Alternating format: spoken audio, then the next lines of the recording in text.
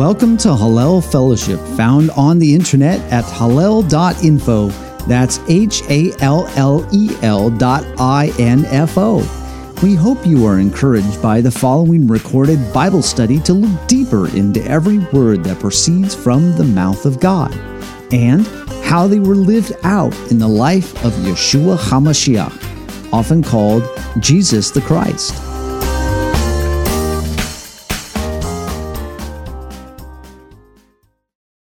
So today we are going over the Torah reading called Vayetze. And Vayetze covers Genesis chapter 28, verse 10, and goes through chapter 32, verse 2.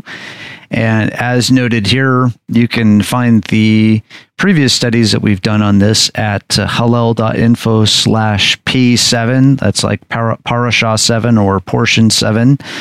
So hallel.info/P7. And again, you can watch this study and a few that we've done in the past few weeks at hallel.info/services replay.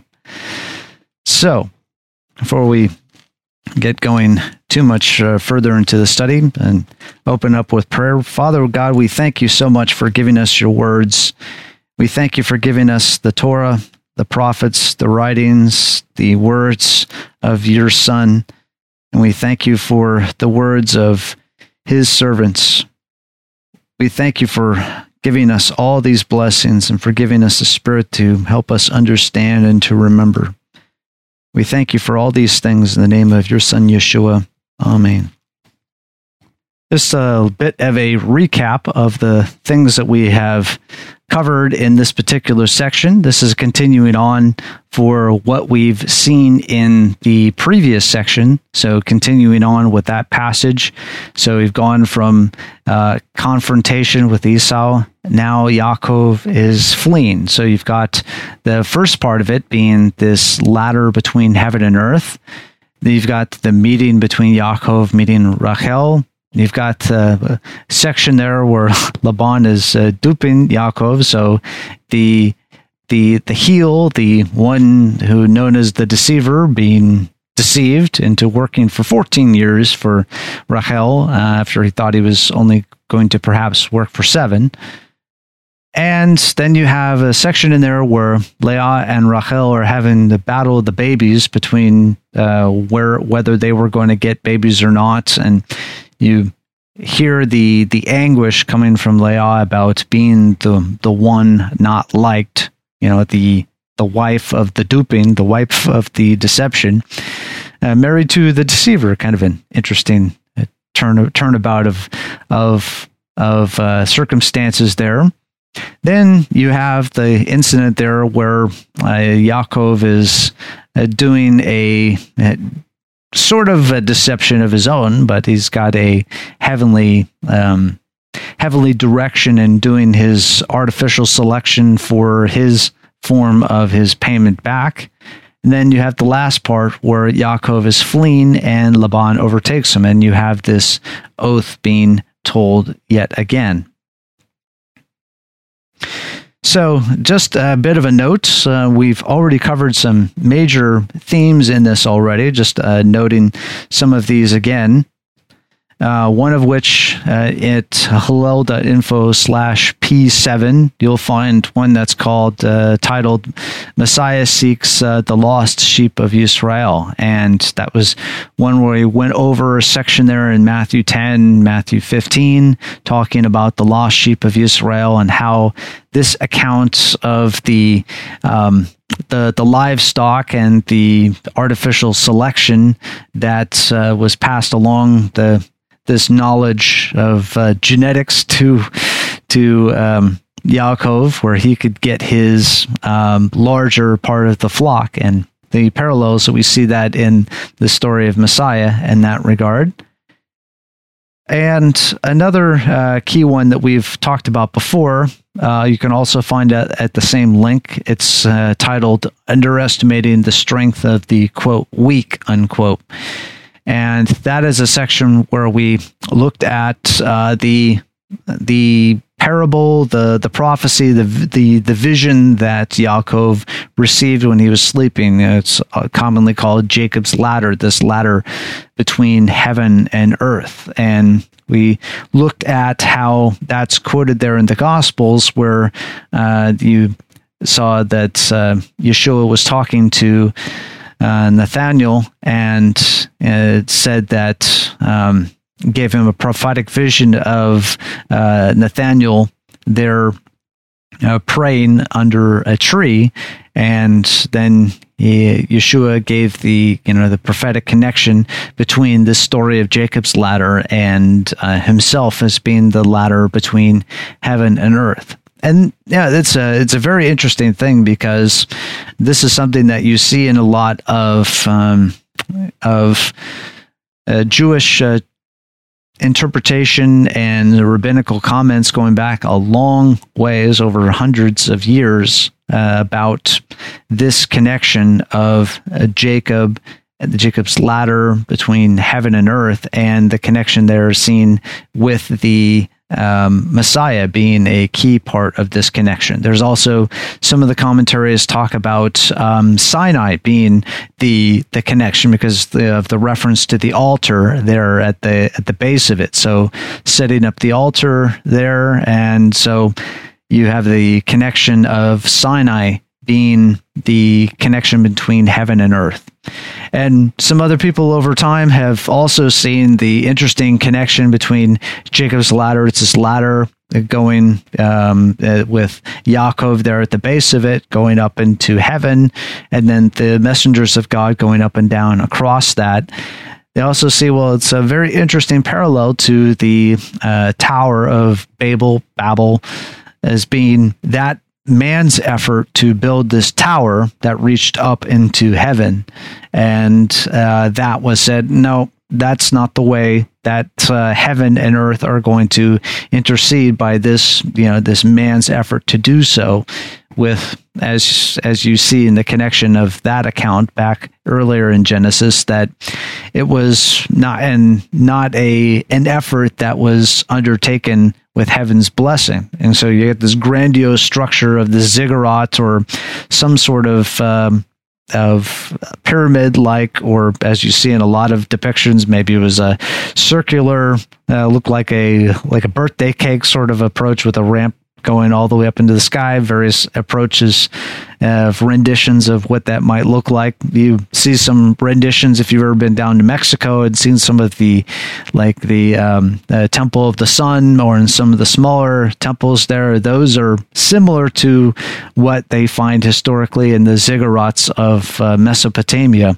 So have you seen pictures, or if you've been to those temples in Mexico, you'll see that they've got the staircase. So you get the staircase also heading on up to the altar at the top of the pyramids.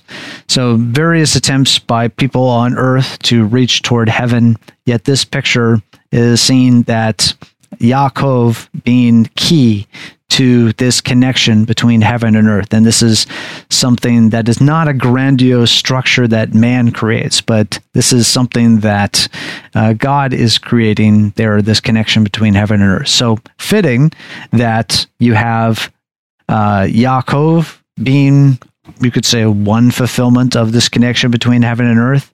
The people, Yaakov, his name changed to Yisrael.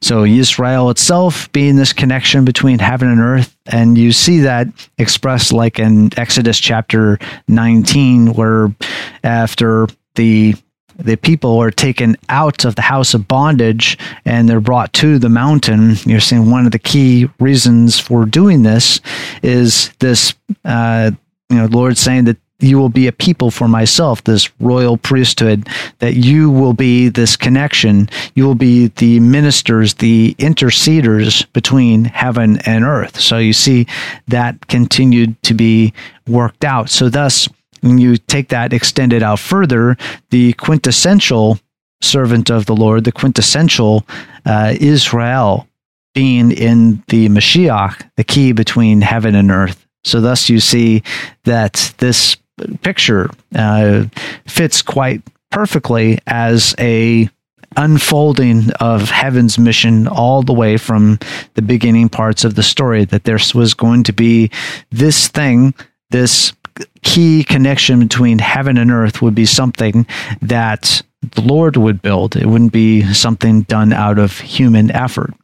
Because you see even in later times when even a grand artifice of the various temples there in Jerusalem were built, if the presence of the Lord was not there, what, as it was called there in Shiloh, is at one point, the glory has departed.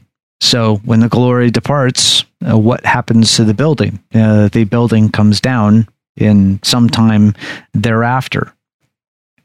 So, interesting pictures that you have of this connection between heaven and earth, between Yaakov, between Israel proper as the people, and the quintessential people of Israel exemplified in the Mashiach, the Messiah. So, one of the other things that will kind of give us a picture of what we're going to look at going further is someone has noticed a chiasm in this whole passage that we're looking at today of Vayetze. And chiasm is a literary structure. The term chiasm comes from the letter chi, or we call it X. And the idea, kind of like with the X, is that you have ideas top and bottom that match each other, and those ideas match each other going in towards a goal, and they have different ways that they're constructed. The Hebrew term for this structure is atbash, which is a Hebrew acronym, just basically relating how this structure looks like. The Aleph and the Tav being the beginning and the end, so those two match together, and then the Beit and the Sheen together, so you've got the second, and then the second from the last match together, so you're going to get this picture of these couplets of ideas together. And so in this particular reading of Vayetze, we can see that there appear to be some connections. You probably noticed those that as we were going along, that you see ideas that keep repeating over and over again. For example, they're right in the beginning of the passage of Vayetze today. You see Yaakov leaves for Haran, and then he encounters angels. And then he names the place, and you see that at the end of the passage we were just looking at, where he calls it Mahanaim, or the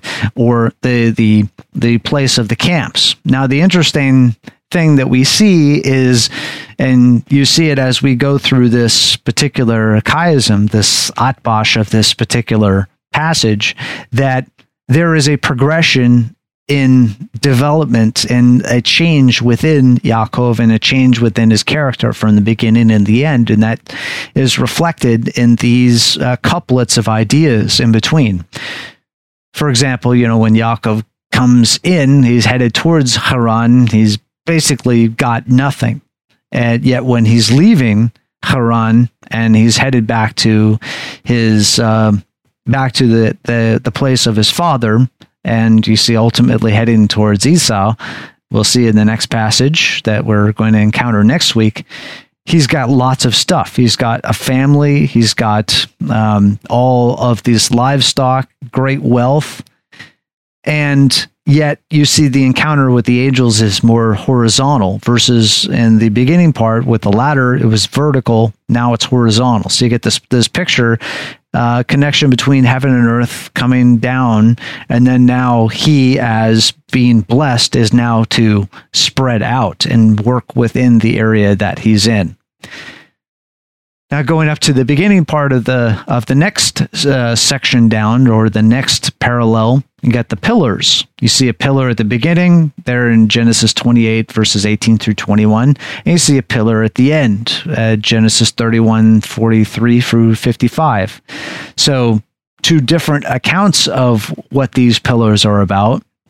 The first pillar is marking this covenant that between heaven and earth, not the official sort of carving of the covenant that you have where like the Ten Commandments, or that kind of a cutting into rock with the finger of God, sort of a cutting of a covenant. But you have this agreement where the Lord is saying, I'm going to do this for you, and you will be this. And so down at the end, you see this acknowledgement from the family, from the family of Yaakov, that, okay, yes, this is going to be the way that this has worked. And at least you say verbally expressed by Laban, that the Lord is the one who brought this blessing in. It wasn't just a robbery of Laban. It was actually the blessing that came in. That's what made the difference. So you see that this foundation was going to be a blessing from heaven to earth through the family, first through Avraham, then through Yitzhak, and now through Yaakov into the whole world. And you go back to the beginning part of the parallel. You've got the section there related to tithe. You get the promise of the tithe, that he was going to give a tenth of what his increase was back in Genesis 28:22. And then you see down at the end where Yaakov is complaining about his wages being changed 10 times. So you get that parallel of the 10. He came in with nothing. He's leaving with a lot. Yet in the interim, you could see that he was being tested with this continued changing of the deal again and again and again. And like we saw in earlier passages here in Genesis, that you get these repeating patterns. They're not always the same things that happen each time, but you have the rhyming of what has happened before, the hints of what has happened before, and also the amplifications of what happened before. So you see in the next section down of this parallel, the beginning part of our passage in Genesis 29, the first 3 verses there, where Yaakov is encountering the 3 flocks at the well. You see that you also, at the end, when now, instead of Yaakov having no flocks and coming in and being sort of penniless, now it's Yaakov who has his flocks are increasing, and the separation of the 3 days between them, you could say, is the underscoring that this is not something that's funny business that Yaakov is undertaking, but this is truly something that is providential, that heaven is undertaking with this. And next parallel we have in Genesis 29:21, where he's saying, give me my wife. That case is like Rachel. And then at the end, in Genesis 30:25 through 26, he already has the wives, he already has the children. Now he's saying, hey, at least go with those deals. I worked here for the 14 years for both of them now. I wanted Rachel. You gave me Leah. Now also I have Rachel. Now we've got the children too. Now, let me go. And you see, even in that deal with that they have the covenant later on, you still see Laban having a tough time letting go that, okay, saying all this is mine, but I really could have killed you because you just left on and stole from me, but I've been warned that to not say anything bad to you and to let you go, to acknowledge, hey, this is an act of heaven in this regard. Now we get to what could be a key, the crux, the crossing part of this particular pattern, the center part, the chiasms, or the atbash structure of the alliterate, with these parallels between the beginning parts or other sections in them, the parallels that keep going toward a center theme, that expressing perhaps maybe what the a key understanding or a good takeaway from a particular passage might be. You have the Rachel's shame being bypassed in front of this Oseph, in this case, in front of the gatherings, because Laban is going to be having the wedding feast supposedly for Rachel. But he calls these people in to celebrate, but it's actually going to be for Leah. So in this sense, you have the interesting juxtaposition, perhaps, of shame of being confronted by a gathering of people. And then at the ending part of this parallel, down in Genesis 30, verses 22 through 24, you see that she has the consummation of her desire to have children with increase. And so, Yosef being translated as increase. But the interesting aspect that we have here is a little bit of a Hebrew play on words, because Oseph comes from a verb that means to gather. And Yosef is also the idea of to add or to increase.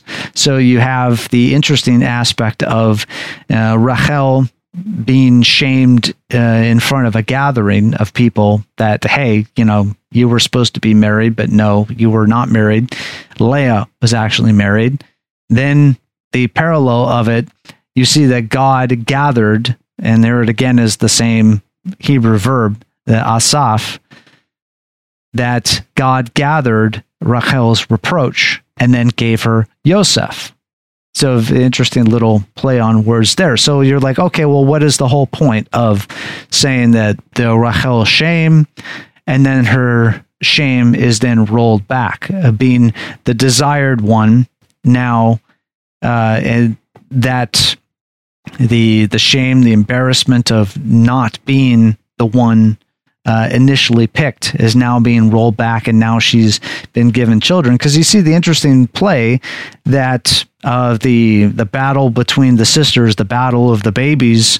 Leah said, maybe it's really heartbreaking, because you hear each time she's saying, maybe now my husband will love me. Maybe he'll actually want me because I am giving her children.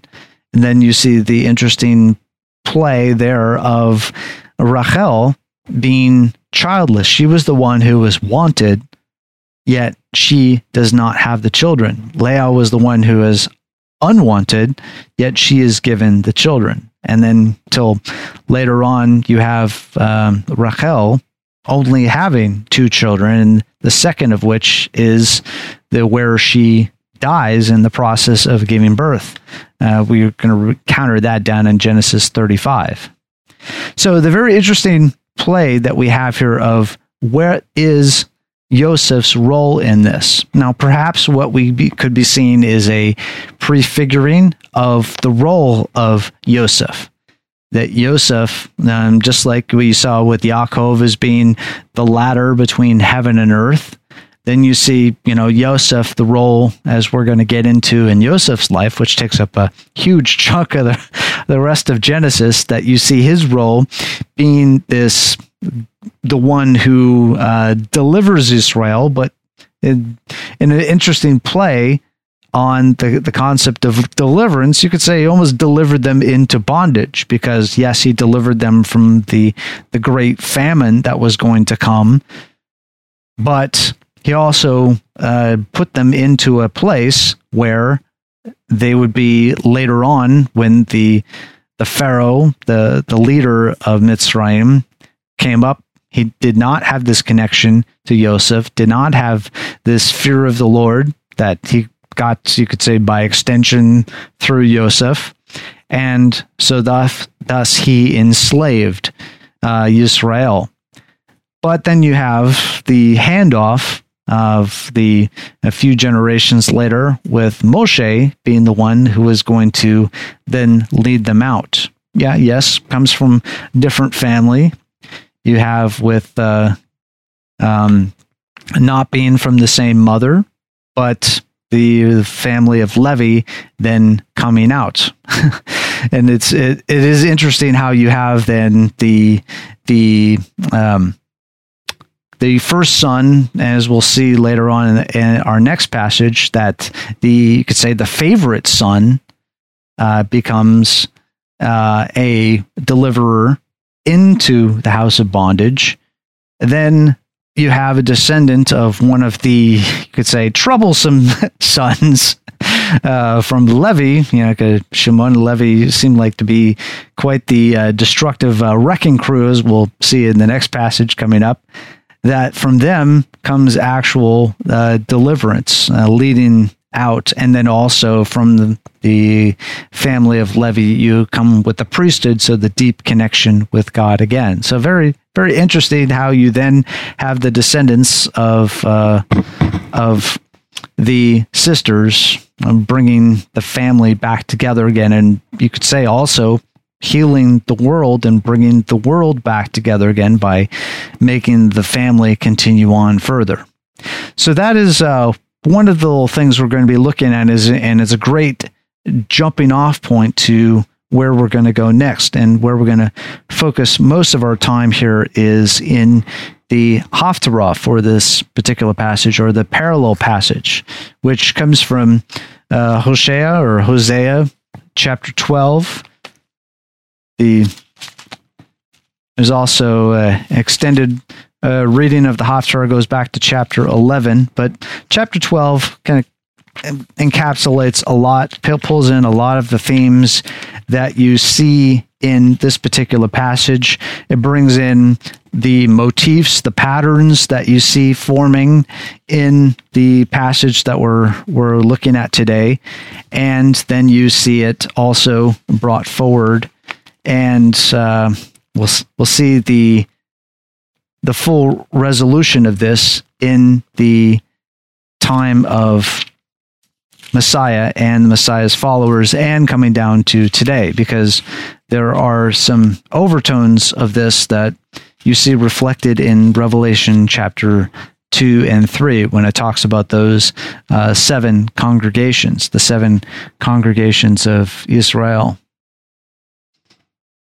So we're going to be going to Hosea chapter 12, starting here in, I'll start in verse 12, and then chug on through really the end of Hosea here, to pick up the theme that we're going to be looking at. Now Yaakov had fled to the land of Aram, and Israel worked for a wife, and for a wife he kept sheep. But by a prophet the Lord brought Israel from Mitzrayim, and by a prophet he was kept. Ephraim has provoked to bitter anger, so his Lord will leave his blood guilt on him and bring back his reproach to him. Then Ephraim spoke. There was trembling. He exalted himself in Israel, but through Baal he did wrong and died. And now they sin more and more and make for themselves molten images, idols skillfully made through silver, all of them the work of craftsmen. They say of them, let the men who sacrifice kiss the calves. Therefore they will be like the morning cloud, and like dew which soon disappears, like chaff which is blown away from the threshing floor, and like smoke from a chimney. Yet I have been the Lord your God since the land of Mitzrayim, and you were not to know any God except me, for there is no Savior besides me. I cared for you in the wilderness, in the land of drought. As they had their pasture, they had become satisfied, and being satisfied, their heart became proud. Therefore they forgot me. So I will be like a lion to them. Like a leopard, I will lie in wait by the wayside. I will encounter them like a bear robbed of her cubs, and I will tear open their chests, and there I will also devour them like a lioness, as a wild beast would tear them. It is your destruction, O Israel, that you are against me, against your help. Now where now is your king, that he may save you in all your cities, and your judges of whom you requested, give me a king and princes. And I gave you a king in my anger and took him away in my wrath. The iniquity of Ephraim is bound up. His sin is stored up. The pains of childbirth come upon him, for he is not a wise son.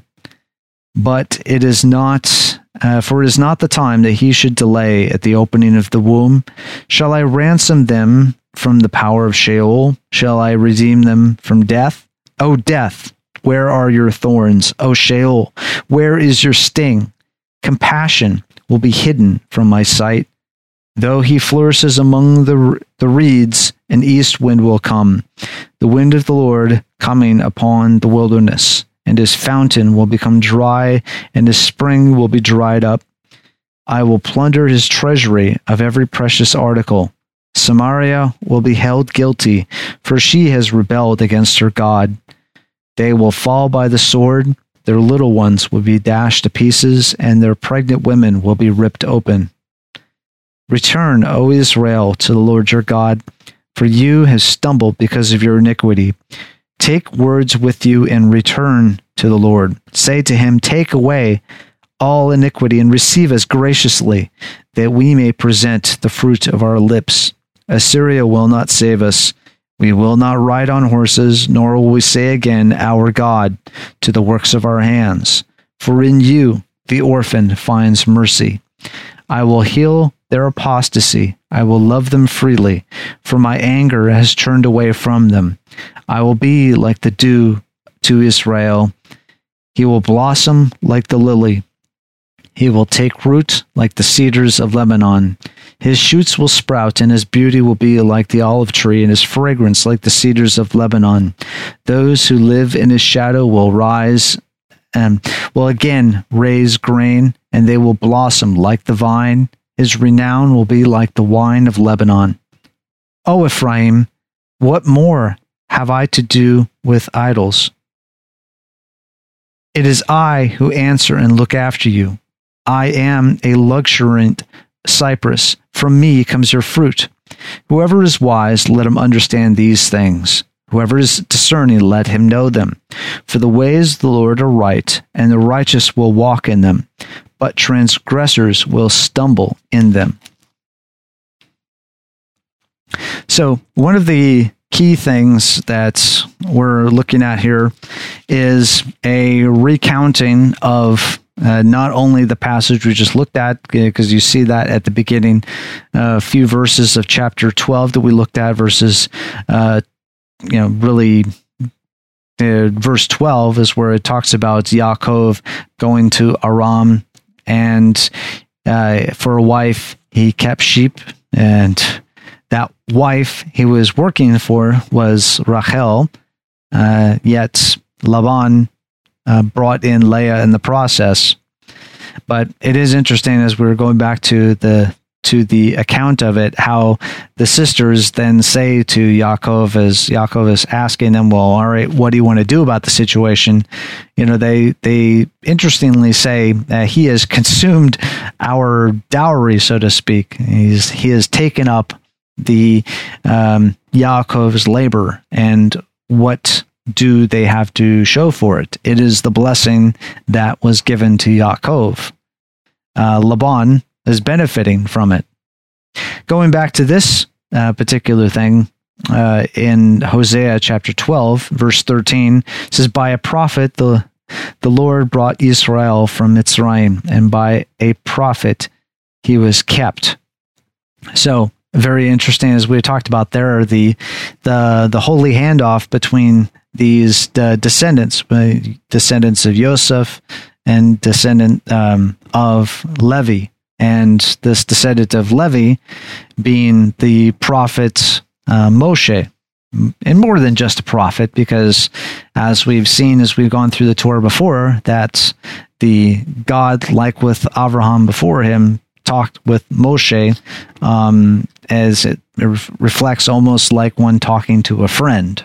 So this is something that the other prophets, even the great prophets, really didn't have that close connection like Moshe had with the Lord. And as you see, moving on, you've got the Ephraim, there being one of the sons of Joseph. So even though Joseph was the deliverer of a sort out of the famine that was going to come upon the land that included Israel and at least Egypt, that Joseph, in a sense, delivered Israel into a place where they would be bound for a while and then freed by the power of God, something that was told to Abraham quite a long time before this time, that this would be something that would happen. Now, what you see here is that Ephraim descendant becoming a key phrase to describe the northern kingdom. So after the time where kind of sad when you think of Israel, that there was really only just a very short time when there was a unified monarchy under one king, and then quickly it went downhill into two separate kingdoms and warring factions, sometimes alliances between them. But the northern kingdom, as we see, devolved more quickly into the syncretism, the blending of the worship of the nations around them with the worship of the Lord, even to the point of even forgetting the Lord in some cases. And you see that in this particular case here, where they, as it says here in chapter 13, verse 6, as they had their pasture, they became satisfied, and being satisfied, their heart became proud. They forgot me. One of the key things that we have in the blessings that we have with the Shema is to remember where the blessings come from. To, when you eat and be satisfied, don't forget who brought you into the land, who provided the land for you, who made this a land of rest and not to be just a land of war all the time, even though it did become a land of war. Why? Because they did not follow the instructions totally and thought, well, okay, maybe the Lord didn't mean to throw everybody out. Maybe, only a certain portion should be conquered. So thus, the whole conquering of the land wasn't totally accomplished. So thus, Philistia became a thorn in the side, not only for hundreds of years, you might say, even continues to be a thorn in the side for Israel and the land in general.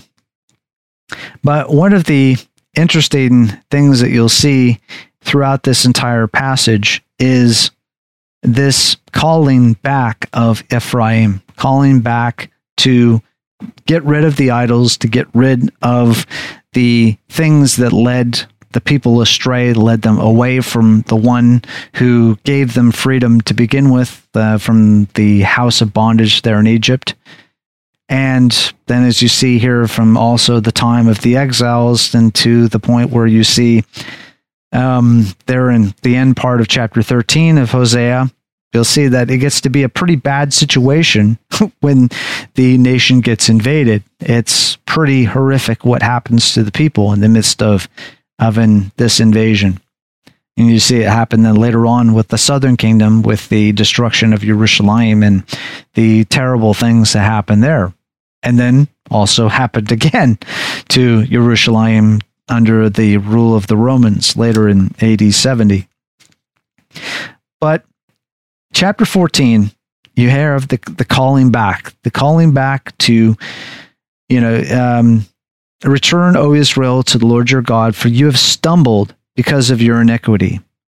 Take words with you and return to the Lord. And you see this picture of the restoration of things, the rolling back of what was done before, and what can be then done after all of the reproach is rolled back and taken away. It's a very interesting thing you see later on with the prophecy, I should say actually earlier on, because Jeremiah prophesied here before even the exiles, but you have that prophecy of that there in Jeremiah 31, we call it the New Covenant prophecy in verses 31 through 34, where that he would remember their iniquities, forgive them, and remember their iniquities no more. And that would be because why? They not only remembered the words of God, but they also let the Lord change them. So from the inside, so that they would know who God was, that they would know what his words are, and they wouldn't just be something on stone somewhere else, held in the ark there in the tabernacle, but it would be written upon their hearts. And you see at the ending part of Deuteronomy, that was the wish from the very beginning, that this would be, the words of God would be written upon the hearts, that they wouldn't be far away somewhere else, up in heaven or somewhere in the earth or under the earth, that they would have to go somewhere to get them. But no, this would be something that would be close to them, even in their mouth. So that's why you see the great calling back to that they may present the fruit of their lips. And the fruit of their lips would actually be what? It would be not only blessings, praise, thankfulness for what the Lord has done, but also, as Yeshua said, out of the heart, the mouth speaks. So if the words of God are written upon the heart, what comes out of the mouth? What comes out of your deeds? What are your actions like? They are the words of God brought forward. So thus you see at the end of Hosea, you see the last verse there, the last part of the verse says, "Whoever is wise, let him understand these things. Whoever is discerning, let him know them.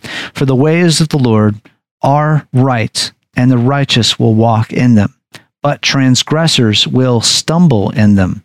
So it's very interesting when you see that the picture being juxtaposed together. The righteous walk in the words of the Lord.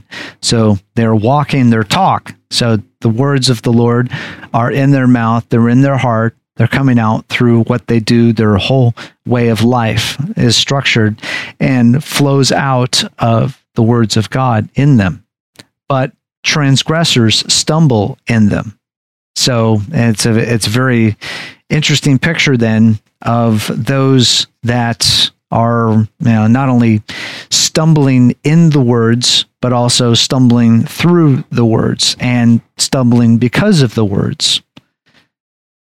Which brings up a very interesting passage that the Apostle Peter brings up in his second letter, 2 Peter chapter 1, verses 2 through 11, where he touches on what that walking the talk looks like. He says, "Grace and peace be multiplied to you in the knowledge of God and of Yeshua our Lord, seeing that his divine power has granted to us everything pertaining to life and godliness, through the true knowledge of him who called us by his own glory and excellence. For by these he has granted to us his precious and magnificent promises, so that by them you may become partakers of the divine nature, having escaped the corruption that is in the world by lust.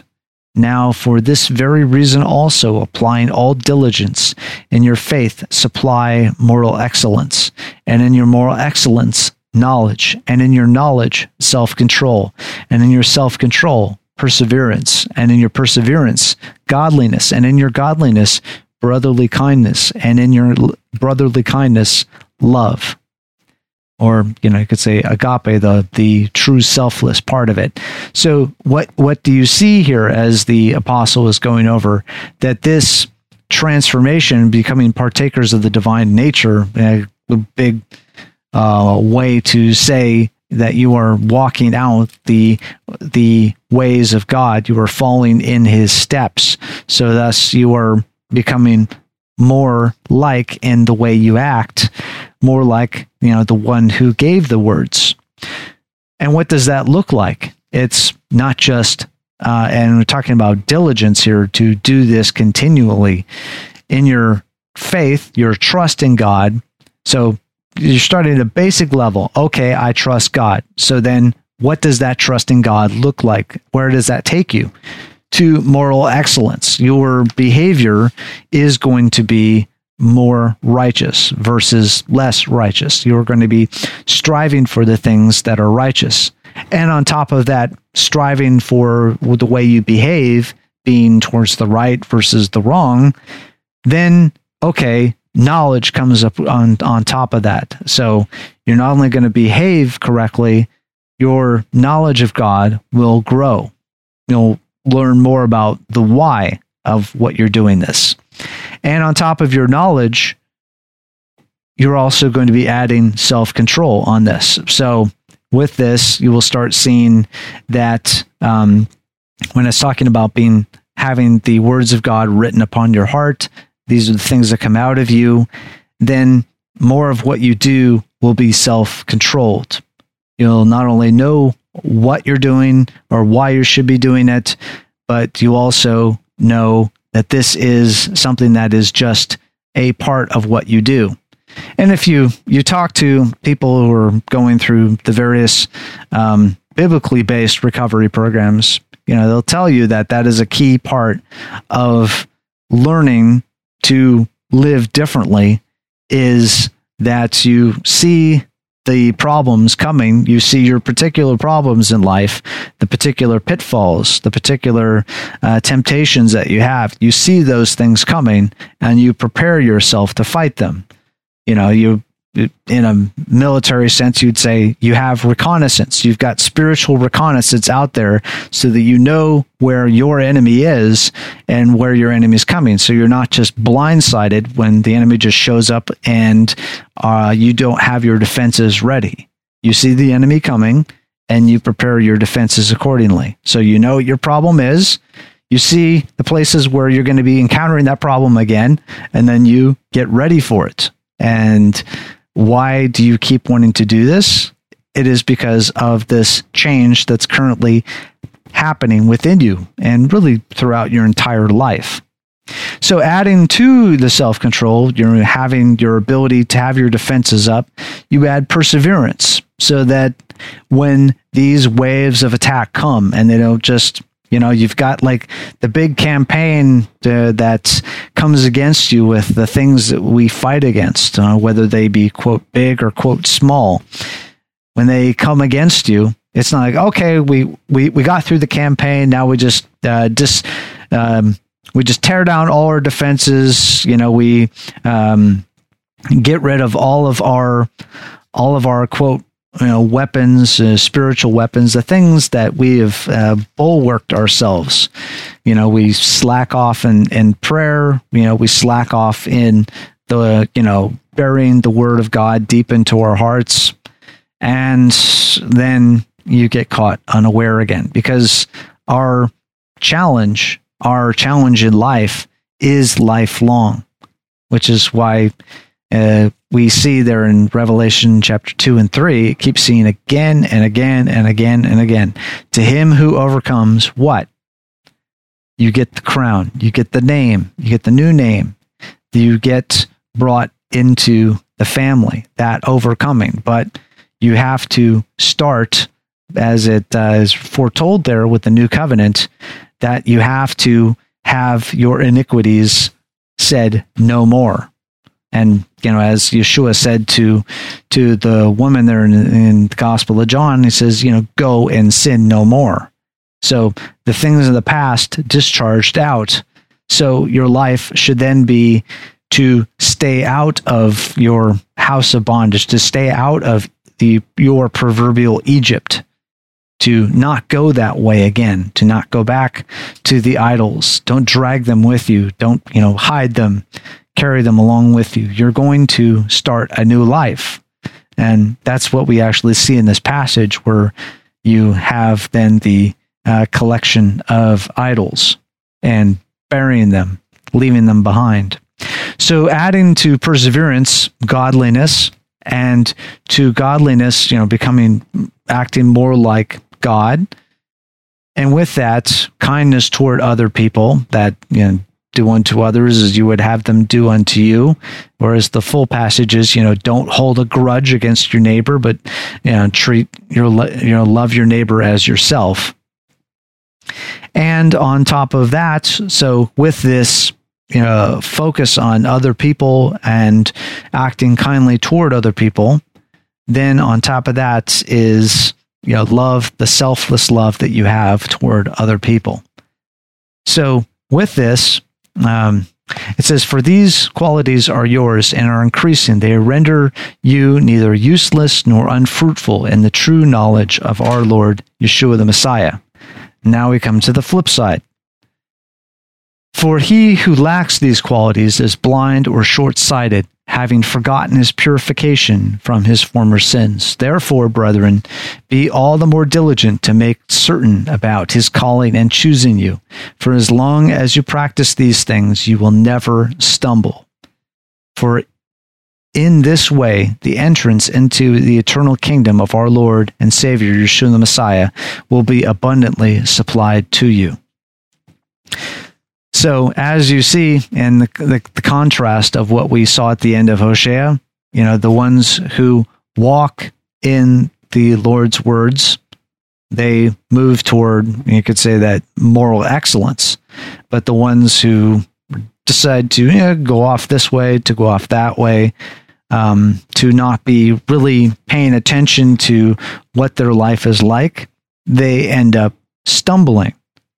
Because that diligence, the perseverance, the continuing on to overcome the old way of life, to stay out of Egypt, to stay out of the house of bondage, not go snooping around there again, that is a lifelong task. So one of the things from here is to take a look at Revelation chapter 2 and 3. We're only just going to hit some of the highlights, but one of the things, I'm sure you probably have noticed this many times before, but somehow it just dawned on me as we were going through this passage here recently in Revelation 2 and 3. And of course, these are the messages to the 7 congregations. They're the 7 congregations in Asia. These are actual towns, actual congregations there. But as you go through them, you will notice there's all kinds of different views on interpretations of Revelation. But one of the things I've found that is the most helpful is that just like what we've seen as we just got done with our section there in Hosea, that there are the references back to, there's the reference to the passage we just read from Vayetze. There's the passage that, we're going to be reading again coming up relating to Moshe in the Exodus and going to the mountain and all these various aspects of it. When you see these patterns from the Torah and the prophets and the writings, when you see those hints show up in Revelation, it's like, okay, maybe that is a lesson here, that those lessons before should be brought up again. And these lessons from the past that are brought through the Torah, the prophets, and the writings are things that for the day of the Lord are incredibly important. So one of the things that you would see in these letters, these messages to them, there are some of the congregations that don't have a problem. But one of the things you'll see at the beginning parts of each of these messages is what is the introductory message before they get into what are their problems, what are their successes, what is their judgments, what is the judgment coming down upon each of these congregations. Look at the introductory message to each of them. For example, to the angel of the church of Ephesus, to the messenger of the congregation in Ephesus, write, "The one who holds the 7 stars in his hand, the one who walks among the 7 golden lampstands, says this." That should give you a clue as to what the context of this message is about. So, the one who holds the 7 stars in his hand, the 7 golden lampstands. So you're saying 7, what we've seen from the beginning, a message of completeness, a message of reaching a goal, something that is made sure from the 7 of Shabbat to the seven. That's a part of the Hebrew word for oath, shavah. In that, you get the picture of totality and surety. So with that, you're saying, okay, this is the totality of the congregation. So the one who is holding the whole congregation of the people of God, all of the congregations of the people of God, all the people of God, one who holds all of that is now telling you one of the things that is told. You find it in verse 4. But I have this against you. You have left your first love. So they have perseverance. They've endured for the name's sake, yet they've lost their first love. What does that sound like? It sounds like Isaiah chapter 1. And one of the things you get from Isaiah chapter 1 that has been sometimes confusing for a number of people for hundreds of years is where you have this strange statement where the Lord makes, and he says, I hate your feasts. And then goes on to bring a condemnation against them. But when you read the entire bit of the book of Isaiah, throughout all of it and the message of it, you're saying that what the issue is what's happening inside of the people. In a sense, they've lost their first love. Yeah, okay, they're doing the things they're bearing the name of God, they're following through at the festivals, they're following through at the offerings, they're keeping the temple running, but the who and the why of what they're doing has been lost. So that's one of those key lessons that we see in the midst of this, and we'll see it bearing out later on, that keeping this, just like we read in Hosea, and just like that passage there of Rachel, storing away and hiding the idols, that Laban certainly knew of the God of Abraham, but not exclusive to the God of Abraham. There was, you could say, very interesting that you get the picture of the covenant that, hey, don't take other wives from my daughters, yet he in his heart was taking other gods other than the ultimate God, the creator of everything. So that is the interesting picture. Then you'll see this sprinkled throughout a lot of these messages to the congregations in Revelation 2 and 3, that be careful of the admixture in there. It's described as the deeds of the Nicolaitans, the people of the destroyer, and also described of the sin of Baalim or Balaam. So be careful of this particular insidious creeping into the congregation, because just like with Balaam bringing in the daughters of Midian to seduce the sons of Israel, you have kin of a sort, because Midian is a distant kin of Israel. You think, oh, you let your guard down. Well, look out. Here comes the key temptation that was going to drive a wedge between the people of God and staying true to the instructions that came down. Hey, this is going to be the proper way to live anymore. This is not a hookup culture. This is not just grab the daughters of Midian. This is not the way the people of God are going to behave when they come into the land. This kind of insidious thing that will come in, and one side looking like it's a friendly, but inside it's not a friendly. The so-called legend of the Trojan horse. You think it's a gift, and then you don't realize that inside is your own destruction. So be careful of the things that are let in to the people of God, into the congregation of God, into each of our own lives, the things that we think are innocuous, but inside they truly are something that will take us away, distract us, lead us toward a different God. even though it comes in the wrappings of the things of God.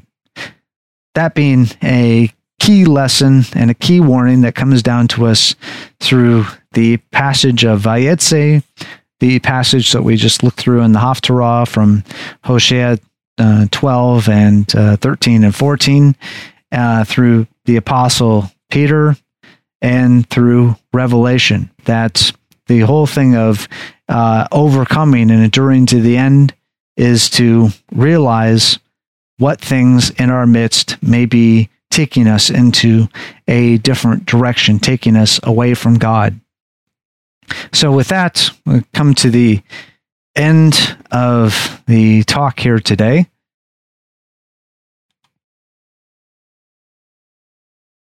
There any comments or questions?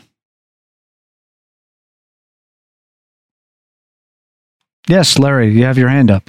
Just as we went to the end just as you went to the end of the talk, it occurred to me that something that was brought along when Jacob left Haran, or nothing more Haran, it was where Laban was.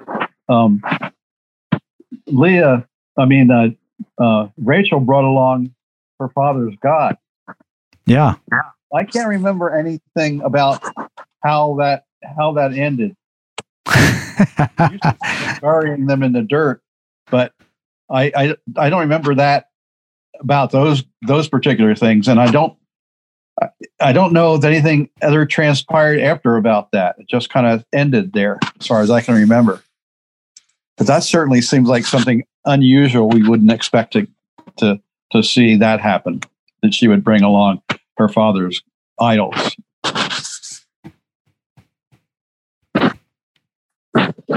So I wondered if you have any comments about that.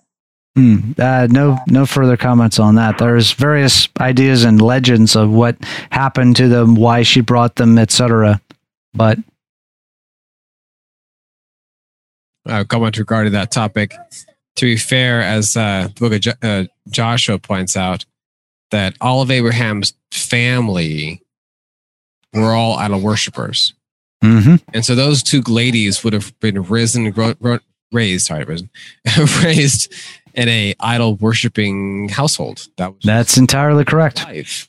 So unlike Abraham, when God said, come out of, leave your father's house, Abraham actually left his father's house. He left it behind. I was telling my son earlier today, as we're reading through this Torah portion, said, hey, those actually, him with my daughters as well. So if Jacob had married those two women and left, like, bye Laban, go away, leave it behind, they probably would have fared better in the form of, would have been more separated from their idol worship, much like how Rebecca was. Right. Like literally left everything behind. It's gone. This is a whole new way of life. Than being still immersed in the idol worshiping culture and town and way of life and all that stuff. It's kind of a messed up sequence of events, but that's just kind of how it turned out that way. But yeah, so as far as as my wife pointed out, but God said, men lead your family and clean your wife. That's true, but you also have to filter out certain, screwiness that happens along the way.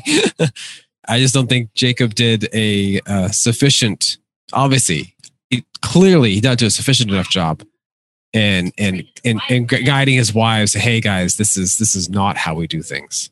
Yeah. Although, Dan, you bring up a very interesting point. Maybe it dawned on him at some point because of the whole thing of burying the idols by the tree there. Right. Maybe it somehow dawned on him, hey, we fully haven't taken the whole family away from Laban. There's still a little bit of Laban that's trailing along with us. Exactly. Yeah. Yeah. Because he clearly made that connection, else he wouldn't have done that. At some point, yeah. At some point, it clicked in his head. Yeah. Maybe that's what he found. Right, the two gods, or how many gods you got. Oh, hey, look at this. Where'd these come from? Uh-oh.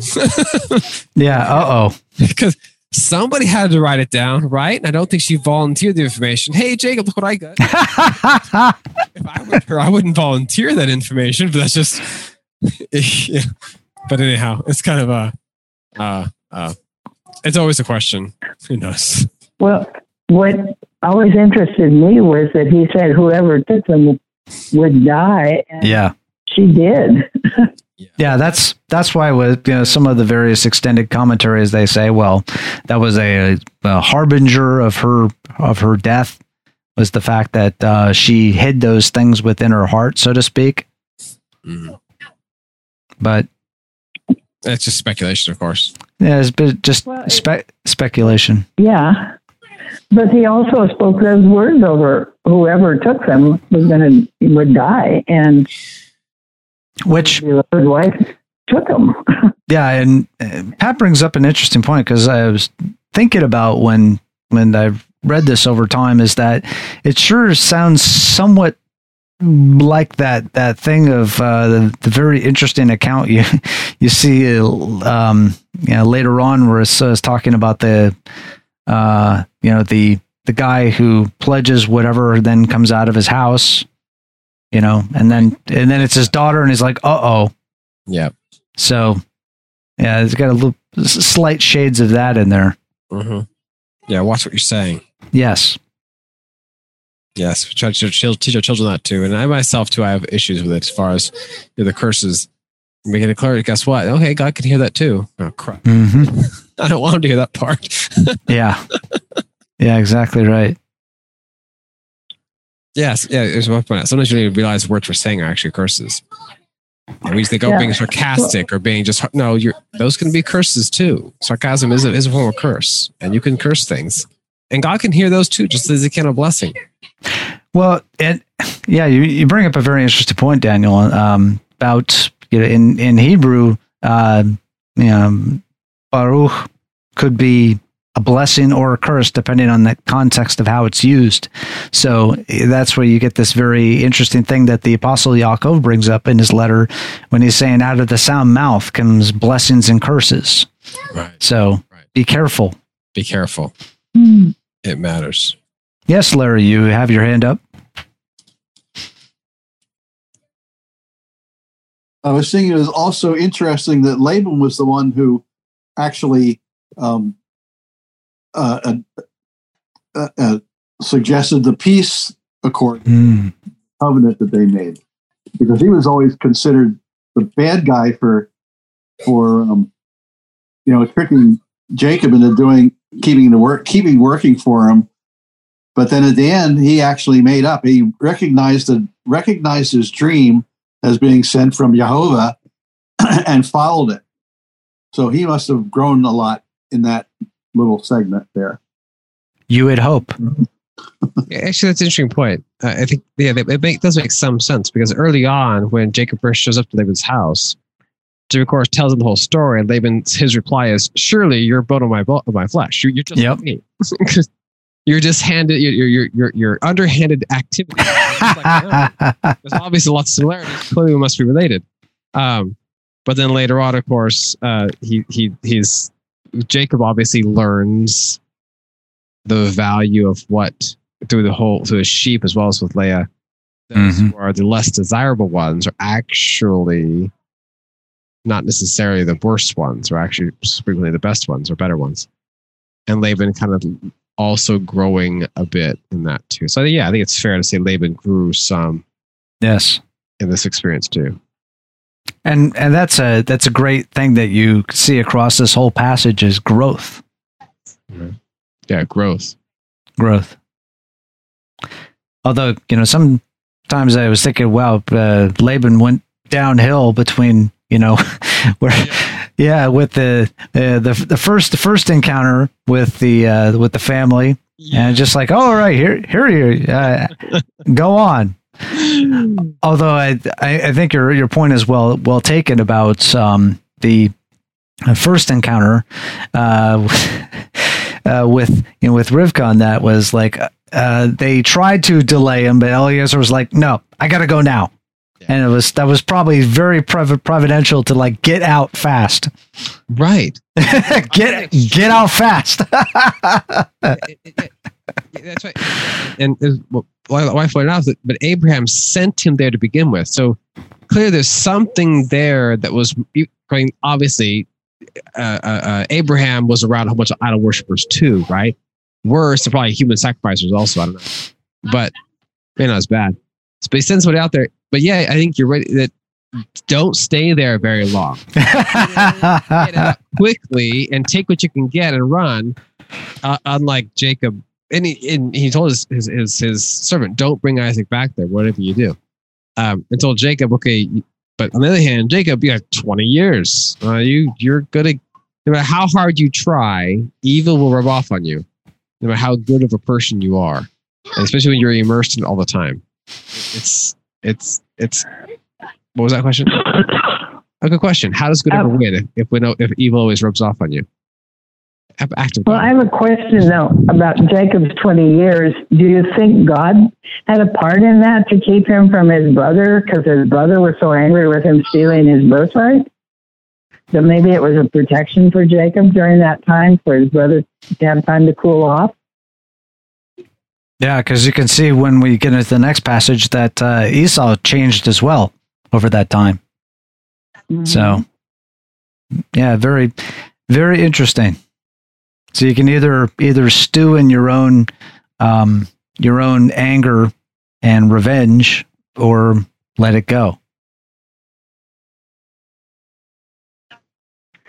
But that would not have happened had he grabbed her, and if he'd gone back immediately, I doubt if it would have had that same outcome.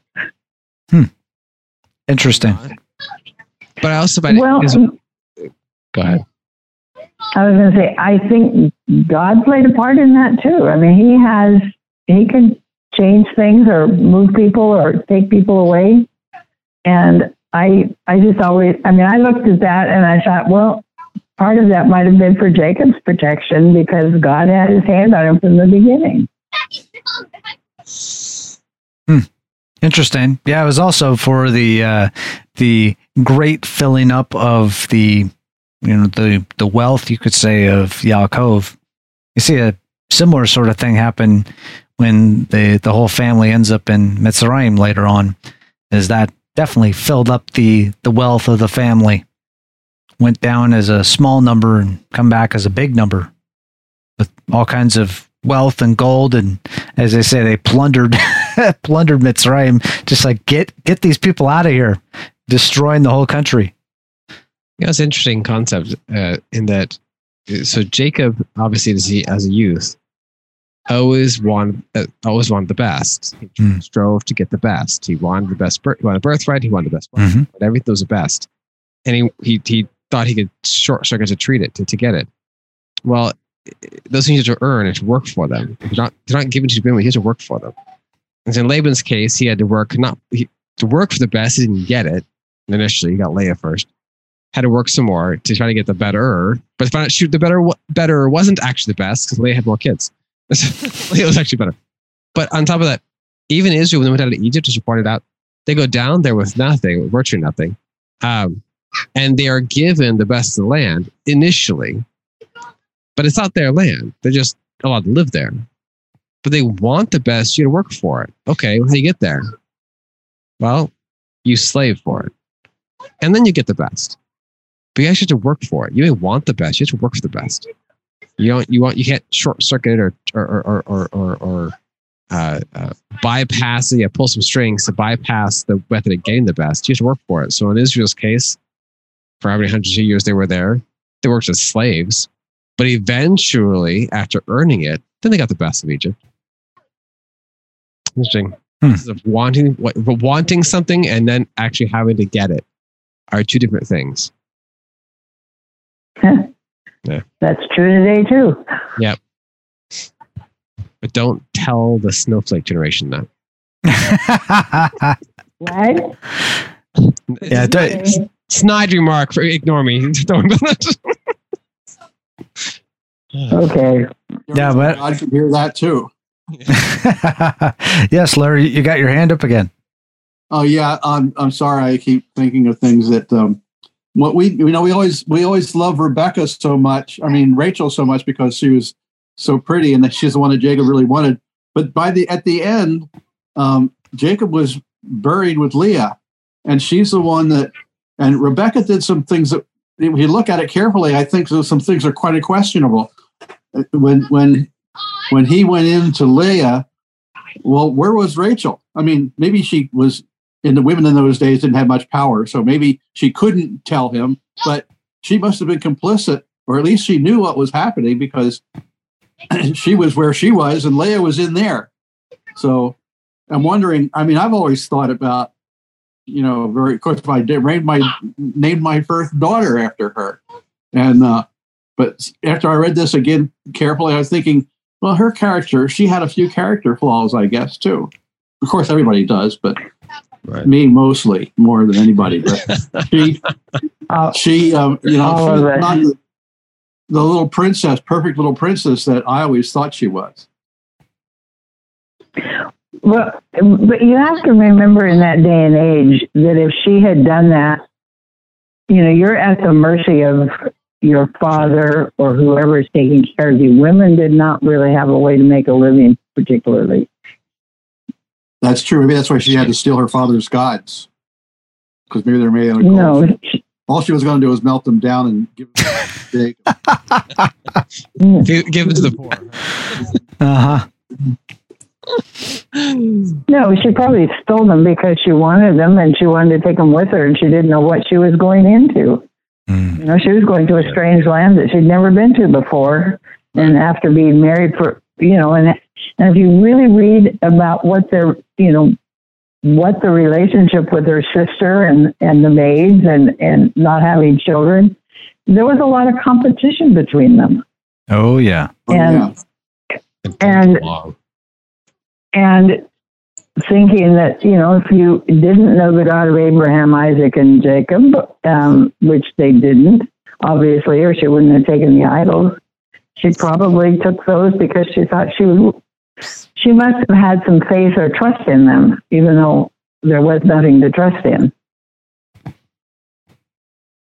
I imagine the past 20 years she's been praying to those idols. I would think so, that would because be her habit. Yeah, she really. That's how she was raised. Yeah. All the blessings she has, she would give credit to those idols for it. Yeah, or whichever one was delegated that responsibility, the fertility gods. Obviously, that one wasn't listening. Yeah. So.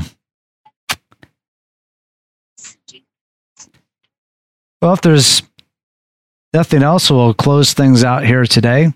But, one of the key things to remember is leave your old life behind. Because, if you bring aspects along with it, you can never really tell where those remainders will lead you or lead you away from. So let's close them. Yep, you got to unhitch that trailer from all your baggage. Got to leave the baggage behind.